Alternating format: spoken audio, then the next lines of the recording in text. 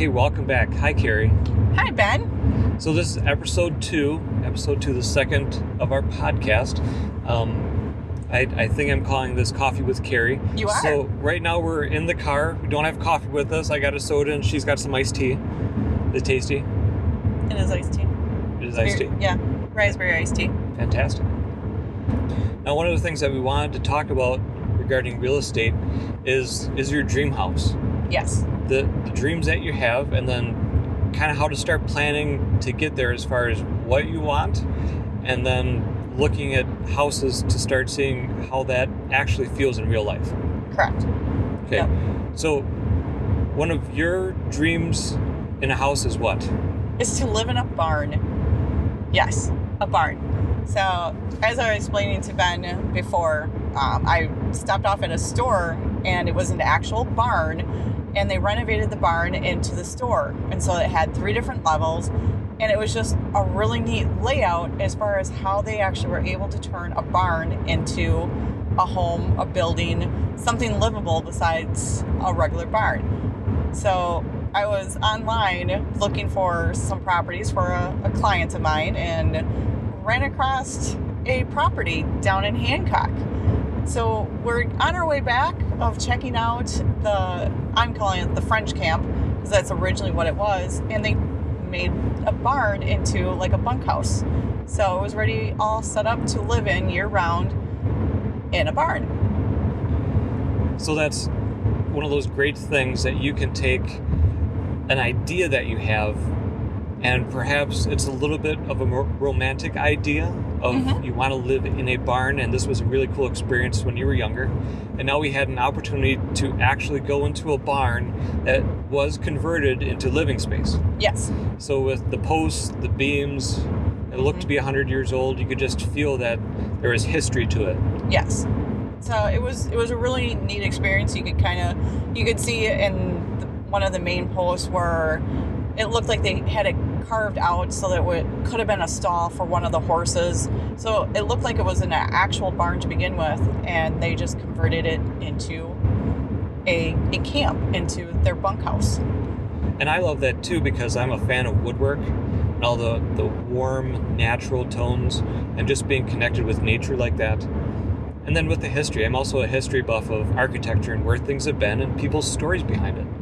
Now, we were also talking about how this can be translated into our customers and helping them to find those romantic dreams, their ideal home. And how would you go about helping a customer? Well, just kind of talking about, where do you see yourself living? You know, it's always going to be the location and the home, but what type of home? Did you like an open concept? Did you like a loft?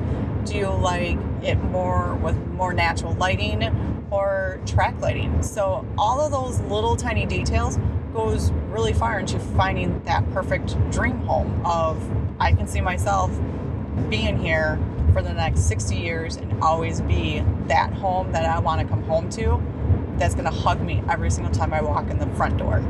That warm feeling when you walk in the door and it just embraces you and it feels like home. Yeah. Now, many times people don't find this right away. A buyer doesn't walk into a home usually and just say, wow, this is exactly what I want. Correct. Yep. You know, it may take 5, 6, 7 homes. You know, it's one of those things of really communicating and using a lot of descriptive words of, this is how I feel in this home. I like it when I walk in and I see an entryway closet, or I like it that I saw the stairwell heading up. I like the loft. Or even on the flip side, not always just keeping it with a positive, but also give your agent the negative of, I walked in and I walked into a very small clustered area. So when I'm trying to greet my friends coming over, I'm now trying to fit 5 people as I'm opening up the front door. It's not working for me as far as greeting people at my front door. Or even just the layout of a kitchen. This seems very small and very claustrophobic for me. I like to cook. I like to have at least 3-4 people in the kitchen with me while cooking. this is going to be really cramped. So also giving those negative items in there is going to help your agent look for those homes that's going to have exactly what you're looking for. And then you as the agent create a picture to help your buyers create a picture too and find that home that fits everything. It fits most of it, and then guide them into, well, this fits most of what you feel, what you like. Perhaps they can change some of the rest along the way. Correct. I keep a nice list of, okay, at the first home, this is what we liked about it, this is what we didn't like about it.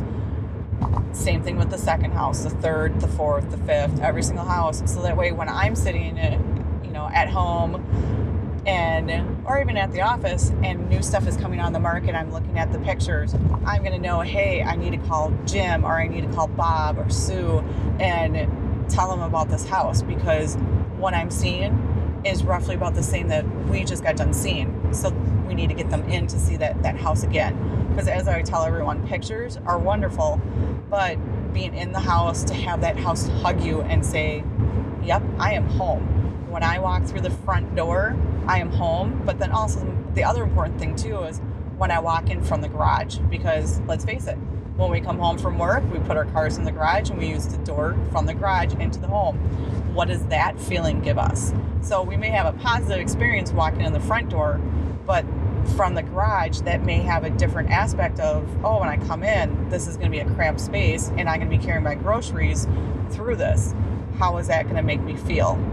And then also with the property that was here, that we just saw with the barn, I didn't anticipate the property being laid out as it was, being as disjointed with one building here and another building there. Mm-hmm. So like I said in the first episode, photography is a phenomenal thing, but you really need to be in the space, be with the space to put everything together.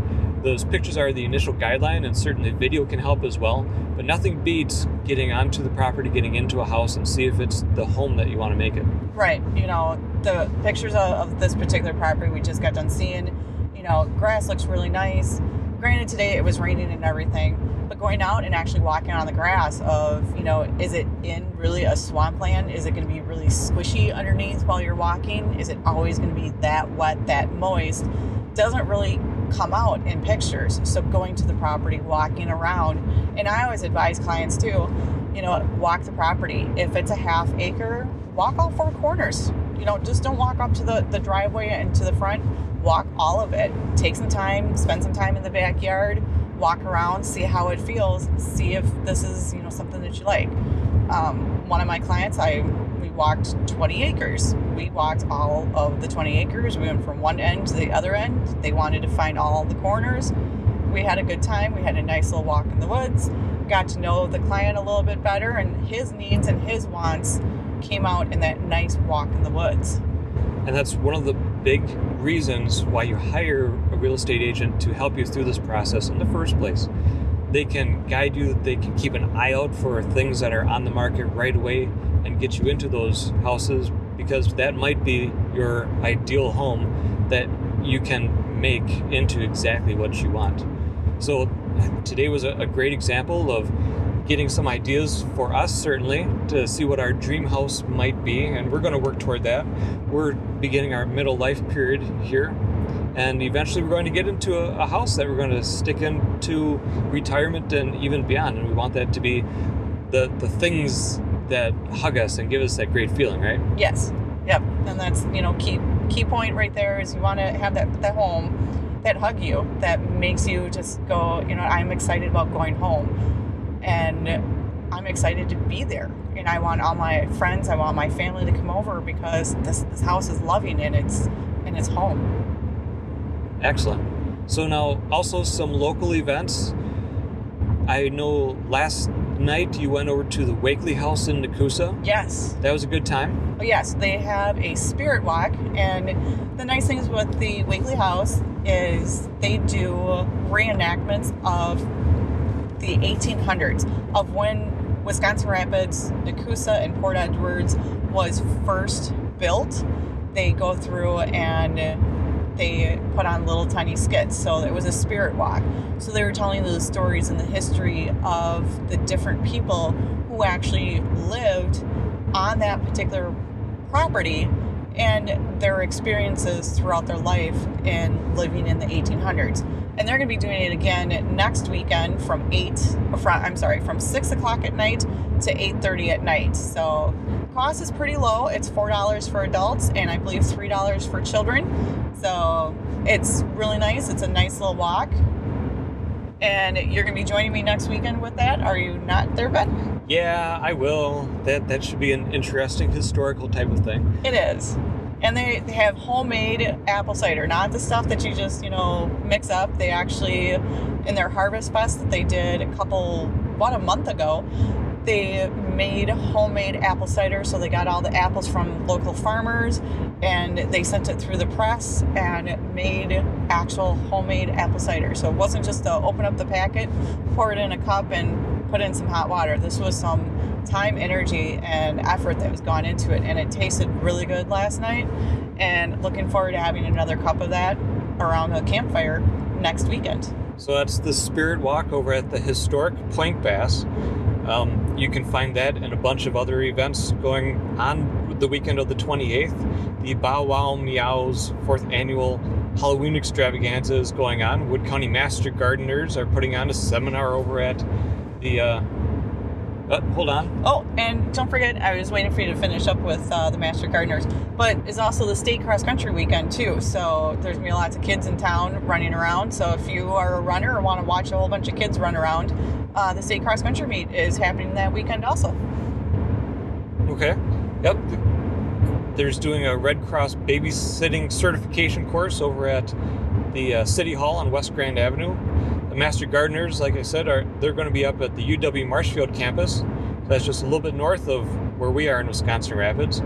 Trunk or Treat, that's going on over at Good Shepherd Lutheran. There's just a number of events this time of year. Yeah. Visit wistrapids.com, the website, for more information on a lot of those. Oh, that sounds like a really good idea. I'm going to have to check that out to find out what we can even do on a Sunday. So that's another episode of a podcast for us. Thanks for doing this with me, Carrie. Well, you're welcome, and I just want to let everyone know that I hope you guys are all having a great Central Wisconsin day. And probably next week is when we're going to be doing our next one. Don't you think? Yeah, we'll start putting these out weekly, maybe even a little bit sooner if we get some interesting information or just want to talk on a topic. And definitely, if they want to get a hold of you, go ahead, email you, call you at the Coldwell Banker Siewert office in Wisconsin Rapids or on your cell phone. Yep, either one will work out just fine, or you can even find me on Facebook and just send me a message on there. Sounds good. We'll see the rest of you guys later.